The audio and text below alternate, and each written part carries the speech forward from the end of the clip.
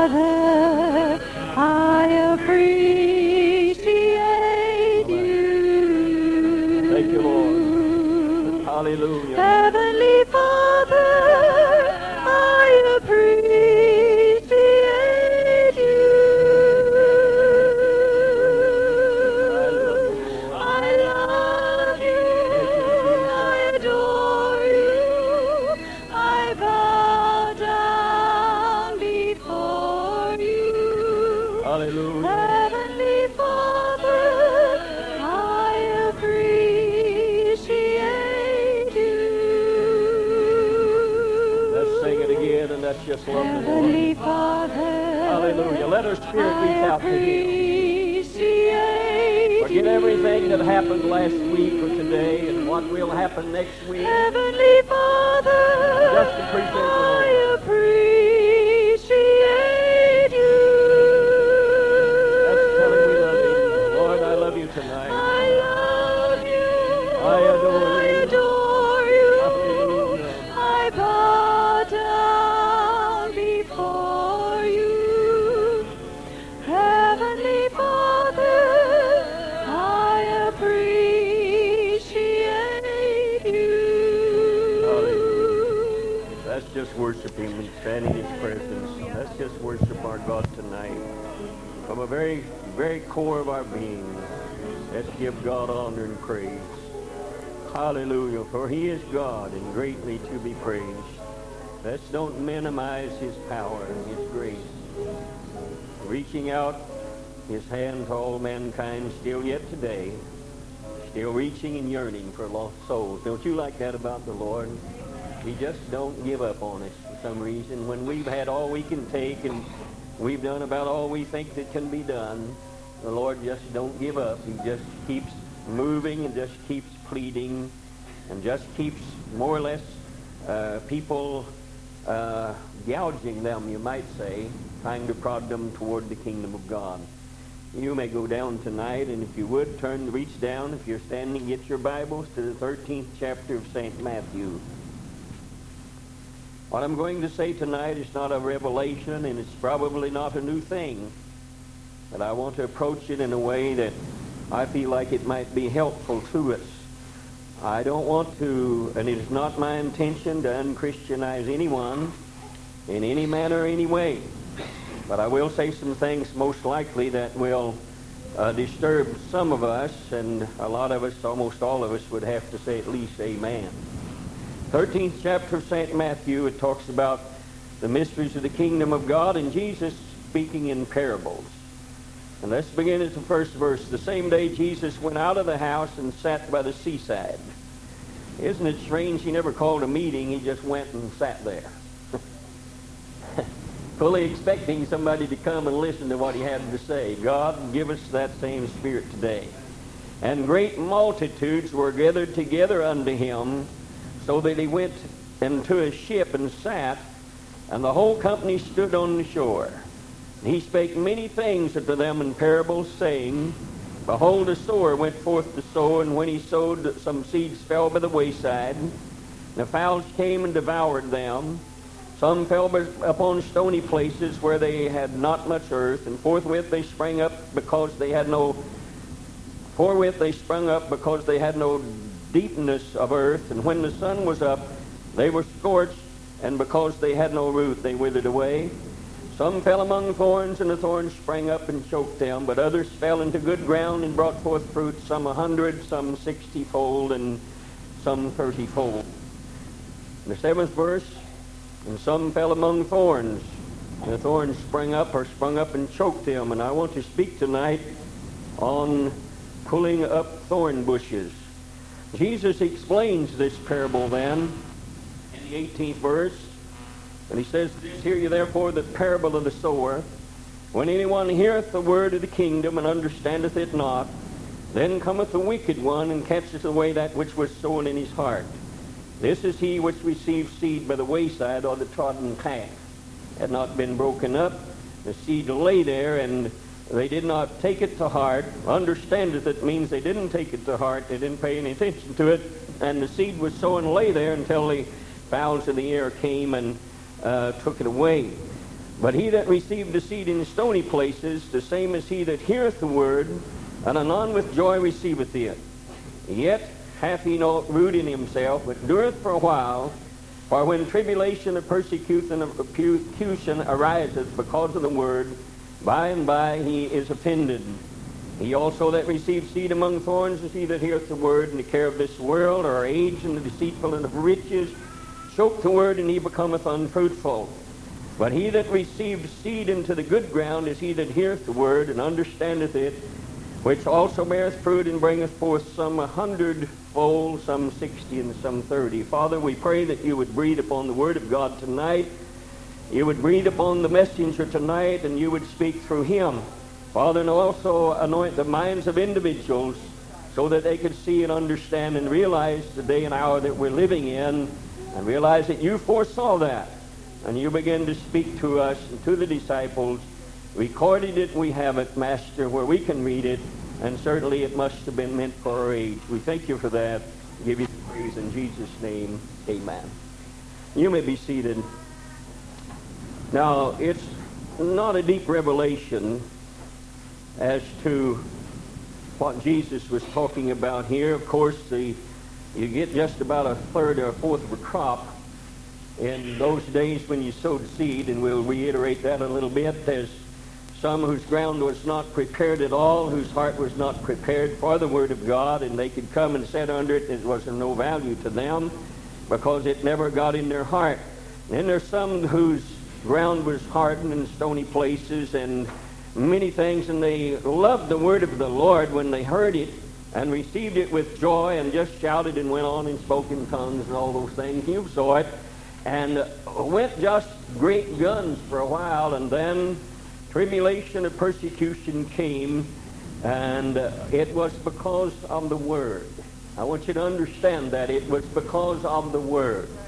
Anytime persecution or tribulations come and what have you, it's the Word of God. If we don't take heed to that Word, why, then it becomes a persecution to us. We get that persecution complex, like the preacher's picking on us, and he's preaching right directly at us.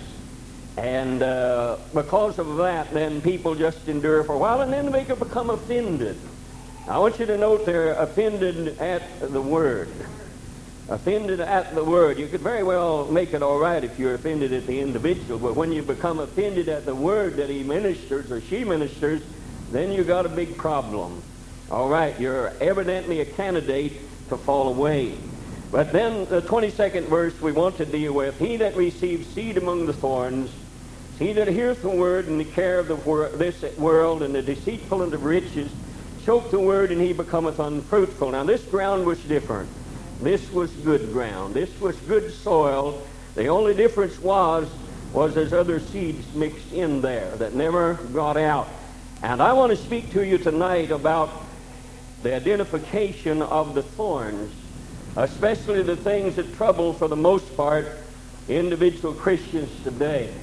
I have watched lives as they seem to be beat down by the repetition thing of the world upon us at all times, and I watched Christian people lose the joy of their salvation because of the things of this world, and Jesus meant that. And now all of us have, and some of us are this evening undergoing some of those times until we really can't enjoy what God has given us.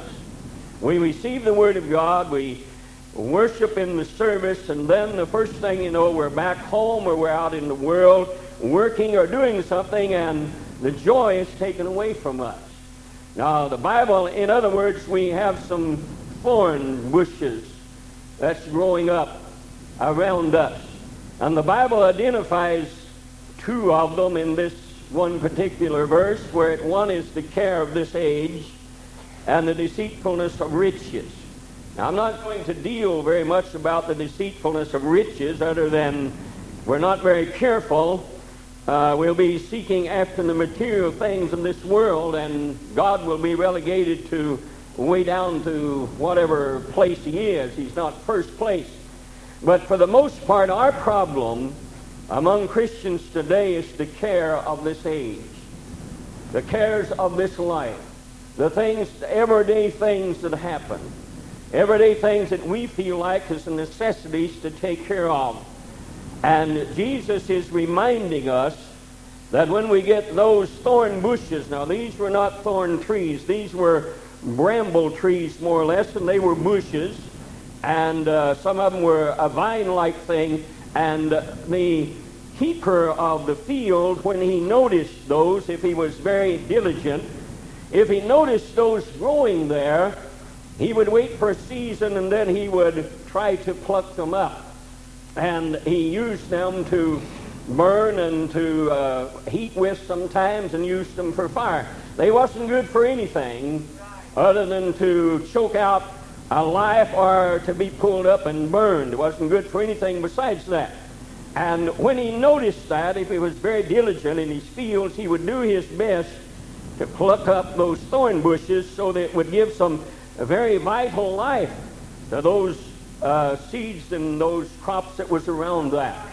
And I want tonight to do my best to pull up a few thorn bushes out of our life, to make us realize that this should not be a drag. All right? Christianity should not be a drag. We should not be mourning, moaning, and complaining about our everyday walk of life, although it is serious, although we do have a lot of problems. What happens is we're allowing some thorn bushes to grow in there, and it is choking the Word of God. When we hear it, it is choking it out, and it isn't being fruitful to our lives. It is not doing our lives any good. We know it, we hear it, and we know maybe we should apply it, but yet there is something about the cares of this life, on our job maybe with our neighbors or with our friends or whatever. You cannot escape the cares of life. They're going to be here, but how to handle them is the thing that God wants to speak to us tonight. I've had quite a wrestle with this in trying to get it together the way it ought to be gotten together, in order to not be too harsh, but yet be stern enough to make you realize that we are living in days and hours in which the cares of this life is going to dethrone God if we're not very careful, if it hasn't already for some of our lives. That does not mean we're not Christians. That does not mean that we don't love the Lord. It simply means that there's other seeds growing in there that is choking the Word of God and not allowing it to do in our lives what ought to be done in our lives. Cares that come upon our lives. Things normally every day that we have to deal with.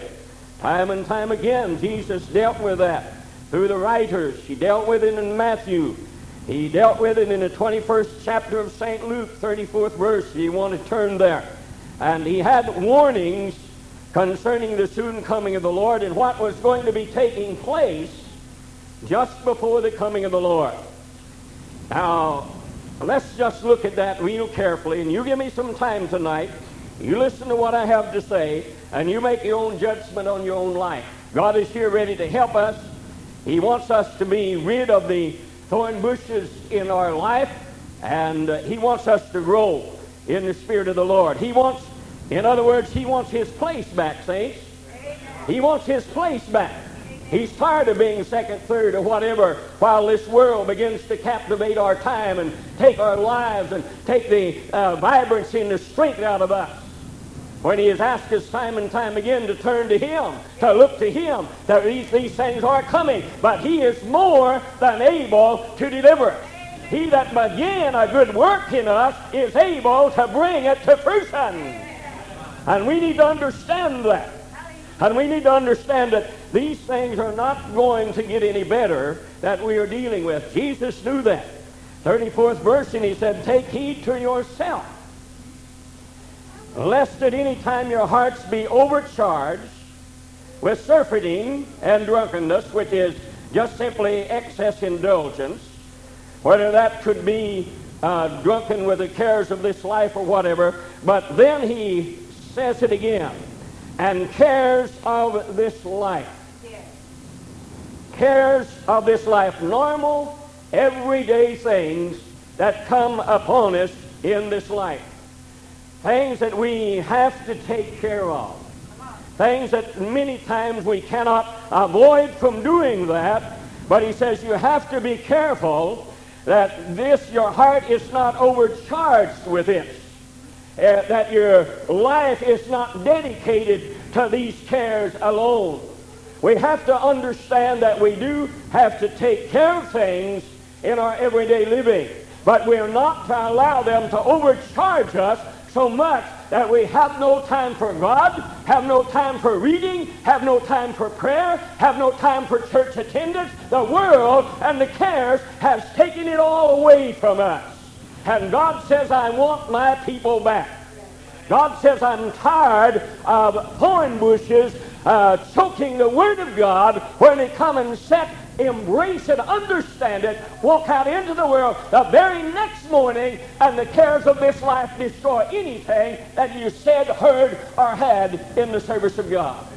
And you sit down and read your Bible and understand that God cares about you, and rise up again with the cares of this life, and the devil has always got something that says has to be taken care of. And most of the time it does. But preeminence. God is not asking you to let somebody else do your work or do your thing. He's just simply saying, I want to be noticed. I want you to understand that if you would give me your life, all the cares and problems you have would not be problems anymore. You see, the more we embrace the cares, the more they come and the more problems we have. And God is saying, if you'll just let me have them, they'll cease to be problems in your life. You'll take care of them, you'll do what you're supposed to do, and you'll still have time for me. But he's saying, take heed to yourself. In other words, look at yourself, Jesus is saying. I think he's asking us to do that tonight. Take a good long look at yourself. Take a good long look at what is existing in your life. Take a good long look at what is taking preeminence, what's first place, what keeps me down all the time, what keeps me in the mully grubs all the time, what keeps me disturbed all the time. And you'll find that for Christians, it is the cares of this life. And Jesus is saying, I can handle those for you if I could ever regain first place. If you could ever just walk out of here, pull up these thorn bushes that aggravate, and pull them up and get them out of there, your life could be a life lived upon the hills of glory. God has promised us that. He has said that he would see us through. He has said that he would be God to us. He has said that he would take care of every situation in our life. But some way, somehow, we stay disgruntled, we stay disturbed, we stay overcharged. In other words, if we're not careful, we'll be boring for a week. My wife's good at this. I mean, she can think a week ahead and say, my Lord, do you know what we got to do all next week? All right? And I tell you what, when you take a look at our schedule sometimes, and we're not young anymore, if you live that into next week, it's going to throw you. It's going to cause you sleepless nights. It's going to cause you prayerless times. It's going to cause you not to believe.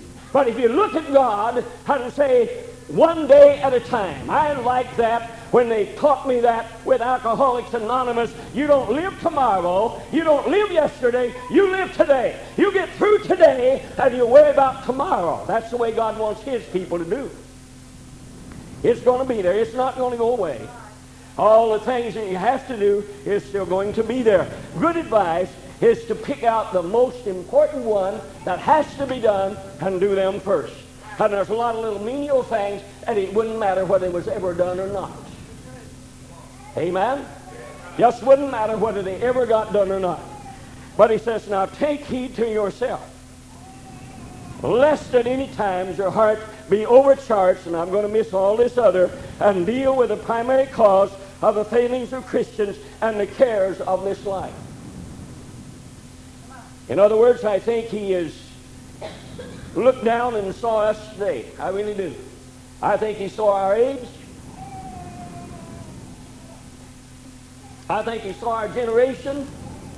I think he saw the designs of Satan. I think he saw humanity grappling, trying to right these things and trying their best to get the things done that they feel like is they're responsible for, that has to be done, and they're weary and they're tired. In other words, their heart is overcharged with the things of this life. In other words, we sit down sometimes and weary. And God told us we should never do that, because the weary is giving no trust in God when he simply tells us that he'll take care of everything. And it is a disaster sometimes, and we become Christians sometimes without a purpose, because the devil has robbed us of our communion with God that day. And then the next day is no better, and he robbed us of our communion with him then. And that's all right, he takes our days up, and then the first thing you know, he's not satisfied with that. A little time that you give God in our services, he takes that also. And he does it in such a way that the cares of this life, it becomes necessary. I don't know how many times I have heard people say it is a necessity. It is a necessity. What makes it a necessity? What causes it to be a necessity? Don't you know you have an enemy? Don't you know that he's going to take every free moment that you've got, and the more you give him, the more he's going to take? Until if we're not careful, we're simply nervous wrecks trying to meet the expectations of the world. What people expect out of us. Wouldn't it be nice if we'd look up and say, God, what do you expect out of me today? I mean, what do you expect out of me today? Now, I've heard people, I just heard you say, Brother Hoscall, that's fine, but you don't have to deal with the world. You want to bet? I deal with the world as much as you do in some areas that you don't know anything about. And they could destroy my Christian experience.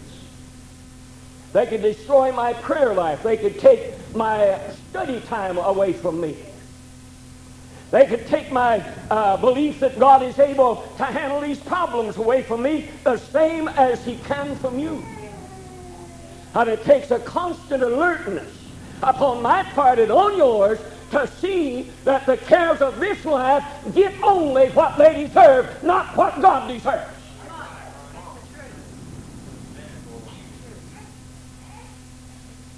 For as a snare, you see, it's going to come upon the world, upon you unawares. It's, what would you say, a cleverly divine scheme of the devil. And he didn't start it yesterday, he started it quite some time ago. And if you will agree to me, he has encroached and taken some of your time from God slowly but surely, until you wonder whether you even have an experience with God or not. Until you wonder whether God is still able to do what he said. We've got some thorn bushes growing. And like I said, I'm going to do my best, if I can tonight, to at least get you to be submissive enough to pull up some thorn bushes out of your life, to measure your life and find out what is really necessary, or some of the things that the devil has induced you to do that is beyond a necessity. I feel like if I can do that, I feel like you'll be a happier Christian. I feel like you'll be a more settled Christian. I feel like you'll be a more loving Christian and a more contented Christian. And the world is looking for individuals with contentment. Remember the scripture where God says godliness with contentment is great gain. Did not say you didn't have to have godliness, but he said if you can find the godliness of God with the contentment of God, it's a great gain. Not only in your life, but in the life of others who study every day your life. They see when you're taken by the world. They notice that. And they notice when you're just a little bit lax in your life. And he says, this is going to come upon you unawares. For as a snare, it shall come on all them that dwell on the face of the whole earth. Now, what does that word all mean? Does that include us? It certainly does. It's going to come upon all of them that dwell on the face of the earth. And look what he says. Watch ye therefore, and pray always, that ye may be accounted worthy to escape these things which shall come to pass, and to stand before the Son of God. And in the day he was teaching in the temple, and at night he went out and abode in the mount, which is called the Mount of Olives. And all the people came early in the morning to him in the temple for to hear him. Notice what Jesus did. Notice that he had to have some time by himself. Notice that he had to have time for communion with Almighty God. Now I want to give you some examples tonight of what cares of this life really is. If you'll stay with me, I want to give you some examples, some of the things that really happen sometimes in our life. Now, one of the most notable ones is found in St. Luke, the 10th chapter and the 38th verse. And Jesus seemed like he just inserted that in there. Seemed like he just knew that somebody in Community Chapel probably was under that type of an influence. Now, Jesus loved these sisters. What he was saying here and doing here was not because he didn't love them. He was trying to set the right thing in perspective as to what a person ought to do and ought not to do. In other words, he was trying to tell us through Mary and Martha that he wanted to be first. Amen. Notice, he entered into a certain village. A certain woman named Martha received him in her house. And she had a sister called Mary, which also sat at Jesus' feet and heard his word. But Martha was cumbered, overcharged, is the word, about much serving, and came to him and said, Lord, dost thou not care that my sister has left me to serve alone? Bid her, therefore, she help me. Now, when you look at this, she had a legitimate right to say what she did. Because these were things that needed to be taken care of. After all, Jesus was a guest in their house, and he had a right to expect to be served, and Martha was wanting to serve him, but Mary had put her little self down at the feet of Jesus and was listening to every word that Jesus had to say. And Martha said, it's not right. I'm doing all this work, and Mary is sitting down there. I'm encumbered. I'm overcharged. There's more to do than I can do. And my sister is sitting there at your feet. And Jesus says, instead of saying, you're right, Martha, there are certain things that has to be, and then look at Mary and say, get up from there, off of your lazy parts, and get up and help Martha. He simply looked and said, Martha, thou art careful and troubled about many things. And then he said, but one thing is needful, and Mary has chosen that good part which shall not be taken away from her. In other words, he was saying the most needful thing there is in a person's life is to sit at the feet of Jesus and hear what he has to say about our life. In the morning and in the evening, sit down and listen to what Jesus has to say. I'll tell you one thing, it'll go better for you all that day, and you'll be better off that night. But you can become so encumbered with the cares of this life and you don't have any time for the Lord. Scurrying about, doing this, doing that, doing something else. Jesus was saying there'll be time enough for that when you do the good thing. When you do the good part. When you put me first. When you sit at my feet. And friend, we can't do that literally. But we have his word and we have the ability to sit at the feet of Jesus. I'm going to tell you again, if you get up in the morning and take that Word of God in there and listen to what He has to say, your day would go better. You'd quit griping at your wife and your husband and things not going right and just simply sit down there and say, Lord, I want to do that good thing this morning because I'm going to face the world out there that don't like me. And sit at the feet of Jesus. And the first thing you know, all the problems will disappear. At night, having trouble sleeping, worrying about what's going to happen the next day, worrying about problems maybe that came up and you couldn't handle, have problems sleeping, sit at the feet of Jesus. Get down with your Bible in prayer and sit at his feet and ask him to rid you of the unrest and anxiety that's there. And he will do it or he's not God. One of the two. But instead of that, we scurry about. We're busy. And the first thing in what scriptures I could get to you tonight, he was identifying our greatest problem was cares of this life.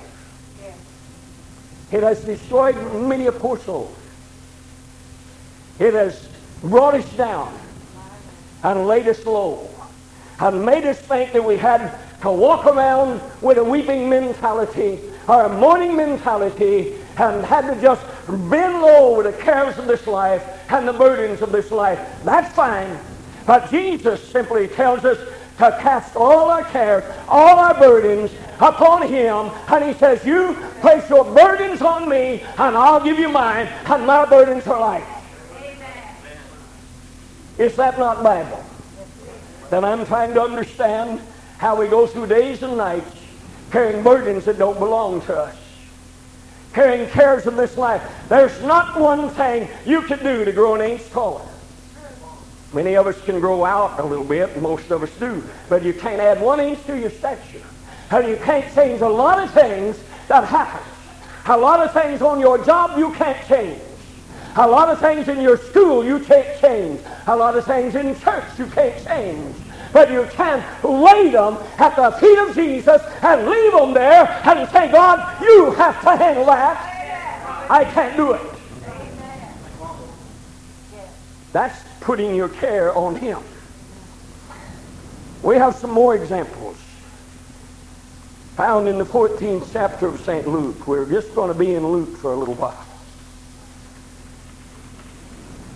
14th chapter, St. Luke. I'm not going to go fully into that because time will get away from us. But this was another parable of the supper. I want you to notice that Jesus here makes a great supper, and we're not going to get into the benefactor part. There is a message in itself in that.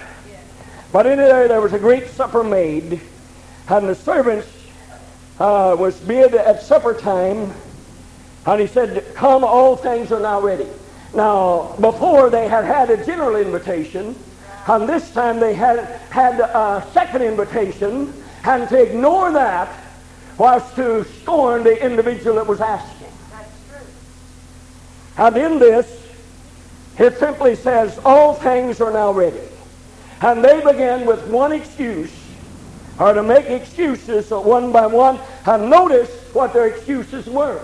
It all hinged upon cares of this life. Individual things that look like they should have to be taken care of. And notice what it was. He said, I bought a piece of ground and I need to go see it. I pray that you would have me excused. Now, number one, it's a little stupid to buy grounds you've never seen. All right? We'll not go into that. But that is simply a care of this life. And he said, Lord, I'd love to come, and if it can be tomorrow, I will. But right now, I've got a care that I have to take care of this. You see, we're so careless sometimes where we allow the world to set the agenda for us. Yes, we do. And a lot of times it's necessary, but a lot of times it's not.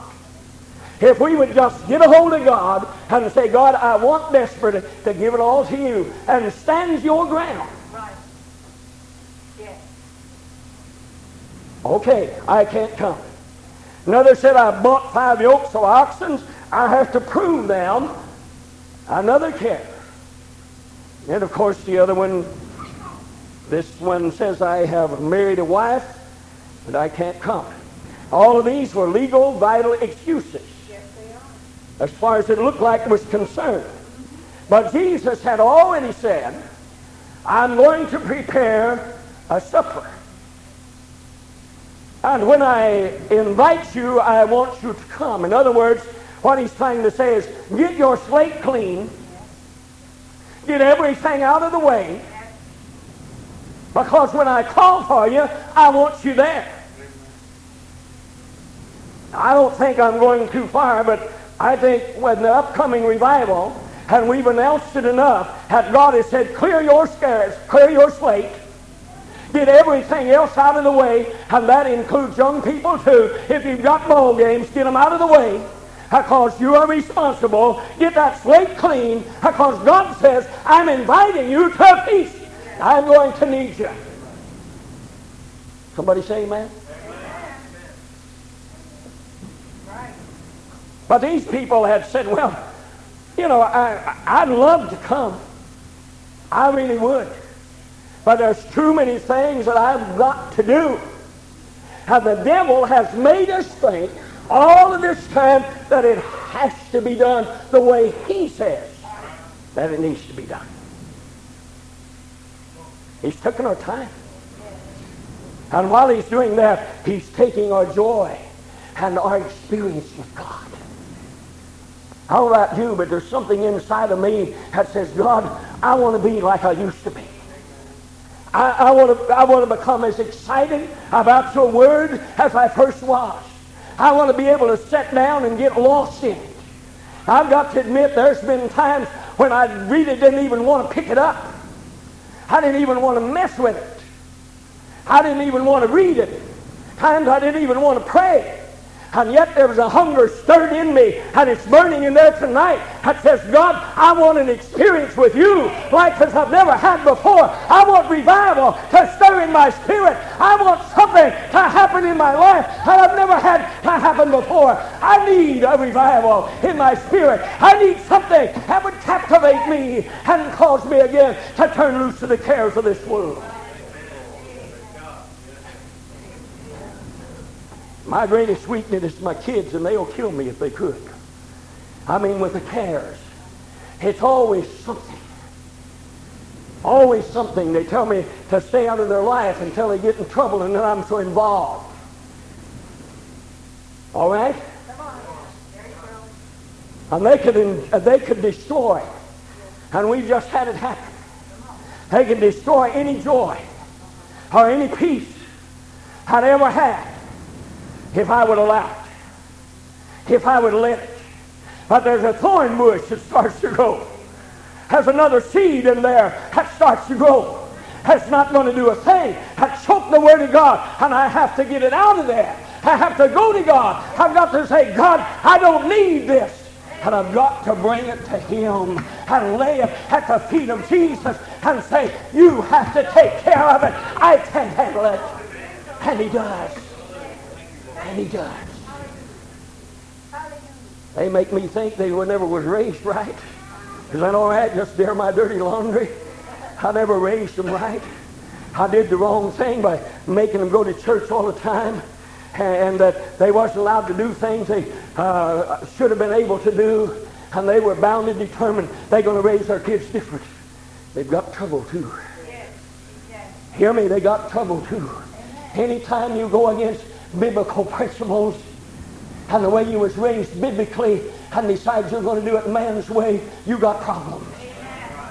And you got trouble, and all we can do is say like we did yesterday, I don't know what to say other than there has to come a harvest when you sow. If you would have sowed good seed, there would have been a good harvest. But when you sow bad seed, they've got to come up and it's got to be harvested. And we can learn by that, or we can let it destroy us, one of the two. I'm just telling you that it's not an easy life sometimes. And that cares of this life do come. And things that you don't know what to do that would utterly take your day away from you. Am I doing all right? Am I boring you? And that doesn't mean we're bad. That simply means we are concerned. We do care. But what it means is we have learned this. We told our daughter yesterday, I'm not going on a guilt trip about this. I'm just definitely not going to do it. I raised you, we raised you right, we give you biblical principles, and whatever you might say or do, we're not going on a guilt trip. We will pray for you, we will love you, we will support you, but we will take no guilt trip over where you're at today. Not just one, but others. That may seem harsh to some of you, but we still let them know we love them. Excuses of all types. I would come, I'm going to come, I mean to, I really meant to do this. Have you ever heard that? I've heard it so much sometimes that I just feel like I could just put a record on it. I really meant to do this. I was going to do this. Some of you do that with work around the church. I'm going to do it. But it's not get done. What happens? Cares of this life. I'm not saying you're going laying around on your hammock. I'm not saying you're laying around doing nothing. I'm saying cares of this life. Things that you take care of before you take care of God's business. Those things will always be there. There's a thorn bush growing. There may be another one close to you. Now they don't have to stay there. Their roots are not that deep. They can be pulled up by hand. They're just little bramble bushes. Not a lot of stickers on it. But they don't have to grow there. You can pull them up yourself. Or somebody around you when they see that they're there. Like I'm trying to do tonight to some of you, to uncover that and make you see and be able to pull them up out of your field. Where you can have some freedom again. Where you can feel God again. Where you can quit feeling guilty because one piles this on you and one piles that on you. Somebody makes you think you just got to do it. And then the first thing you know, we'll be apologizing to Jesus and say, well, you know, Lord, you understand. And the part of it is he does. And it hurts him. He doesn't really get mad at us. He's got near as mad at you as I do. But he doesn't really get mad at us. He gets hurt. Because he knows that you're trying to live your life right. He knows that you're trying to stay honest. And he knows that for the most part you're trying to be a good Christian. But while you're trying to do this, the most vital part of any Christian life, which is prayer and reading and retaining the Word of God, is being slowly taken away from you. Until eventually, we just don't feel anymore. We don't worship anymore. We don't pray very much. And we're so agitated about the things piled on us. And then when you have all of this, have your loved ones around you tell you you've been all wrong all these years. It'll destroy you if you let it. It'll take away everything, every breath you've got inside of you until you just simply say, I've lived all these years. I've lived the best I knew how and done the best I know how to do, and look what good have you done. At the feet of Jesus, you need to go.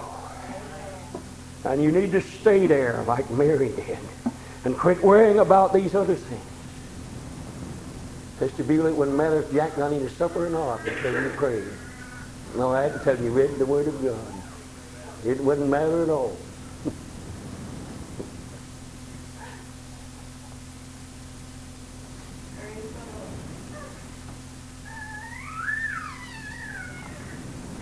Let's try something else before we close.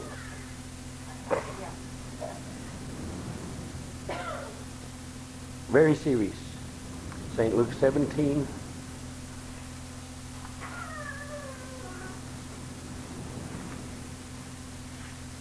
26. Time's winding down in these ages. I'm going to present this in a different way maybe than it's been presented a lot of times, so you'll understand. As it was in the days of Noah, so shall it be also in the days of the Son of Man. They did eat. That's a common thing. They drank. They married wives. They're given in marriage. Till the day that Noah entered into the ark, and the flood came and destroyed them all. Now, I'm sure that was a rebellious generation. But I think sometimes we'd look at it on the standpoint of this, that the cares of this life choked out anything that Noah had to say. They were busy. They were doing their thing. They were doing what seemed to be the normal thing to do, but God was left out. God had no place, and they never heard anything that Noah had to say. Likewise, as it was in the days of Lot, they did eat, they drank, they bought, they sold, they planted, they builded. Everyday living, it seems. And I'm sure that Sodom and Gomorrah wasn't all like it was when God destroyed it. I'm sure there was slowly a breakdown in the mentality of people, insomuch that they got so caught up with this world and the things that was in the world and doing their thing until finally they lost sight of all morality. Incest was the thing of the day. Homosexuality was running rampant, and thieves and liars all there. What caused that? Cares of this life. No time for God. Our nation is under the same powers of hell as Sodom and Gomorrah was. I don't want to get down on our leaders, and I certainly don't want to get political, but from the highest office, the Supreme Court, the Congress, House of Representatives, the presidency, and all has embraced things that God has said was detrimental to every life. And the church has been so wrapped up in the cares of their own life that they never made one feeble cry against it. And only now, after it's wrapped its lustful arms around our nation, do you find the church beginning to wake up and have a feeble cry every now and then. Cares of this life. And in the 32nd verse, in closing, very short verse says, remember Lot's wife. Now, why should we remember Lot's wife? Well, because she turned into a pillar of salt. No. Let's remember Lot's wife for the reasons. Let's look at this lady. She came along with Abraham. She saw the blessings of Abraham. She had heard the words of Abraham and Lot, and she knew, without a shadow of a doubt, as well as Lot did, she knew that the place she was dwelling was not a place for righteous people. The Bible says Lot chose the plains. Next thing, Lot was sitting at the seat there. In other words, he was one of the main men in Sodom and Gomorrah. Raised his children in that atmosphere. I'm trying to understand where was the Word of God. I'm trying to understand if homosexuality and incest and everything else becomes so predominant in their lives, was there nothing to offset that? What did the cares of this life erase any of the Bible study, the reading, the prayer, the opening of the scrolls or whatever? Did Lot actually forget that? Because when they left, the son-in-laws that stayed and daughters laughed at him, mocked him. Attitude of the day had got a hold of them. And the daughters that left with them were so raised up in incest that when the minute they got their first chance, they committed incest with their father. 2 children was born, which was thorn in the flesh at all times and still is. And everything that Lot's wife thought she ever had was in Sodom and Gomorrah. She never turned loose of the things that she had. A lot of us are the same way. Everything, sometimes our hopes and aspirations, everything we have is in the world. Material wealth and gain we seek after. And there's no wonder that she turned around and looked back, because she was leaving what she thought was everything that she'd ever worked for, not knowing that ahead of her was one of the greatest powers and victory there ever was. Cares on this life. I've just got to do this. People work themselves to death and die early. Leave their money to their sons and daughters and watch them squander it and destroy. Spend their inheritance. That's what I'm going to do. I'm going to spend their inheritance. And let them work for it like I did. Make better men and women out of them. They really will. Sometimes we can pamper them and pet them and give them things, and they don't have the slightest idea how they ever got them, where they came from. I'm not saying you're not supposed to help them when they need help. You do. But when that becomes a habit, and that's no longer help.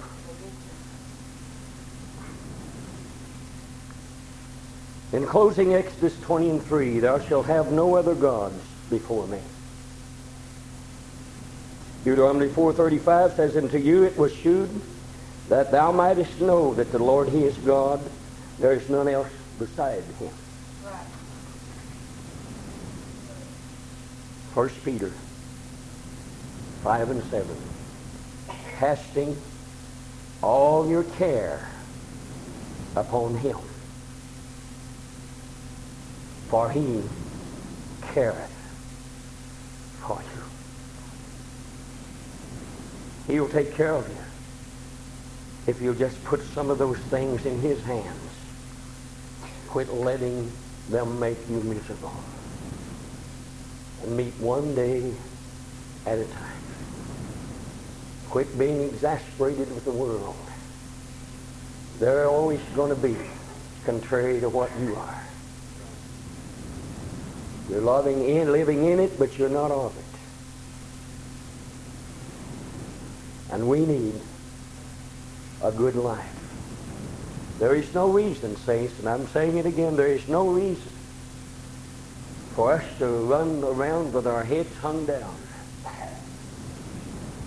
and our lives literally torn apart every time we turn around because of some extra care.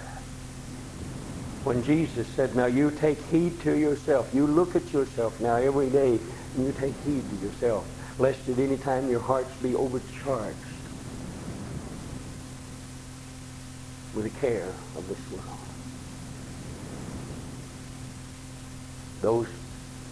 That's sown among the thorns. Care. Thorn bush. Don't have to be there. Don't need to be there. We'll take away everything. You go home tonight and you don't pull some of them up, you're not going to remember one thing, very little that I said. And if you do remember it, it's not going to do you any good. Because immediately those bramble bushes will start choking. Yes. And choking and choking until the word was good. But I say to my greatest,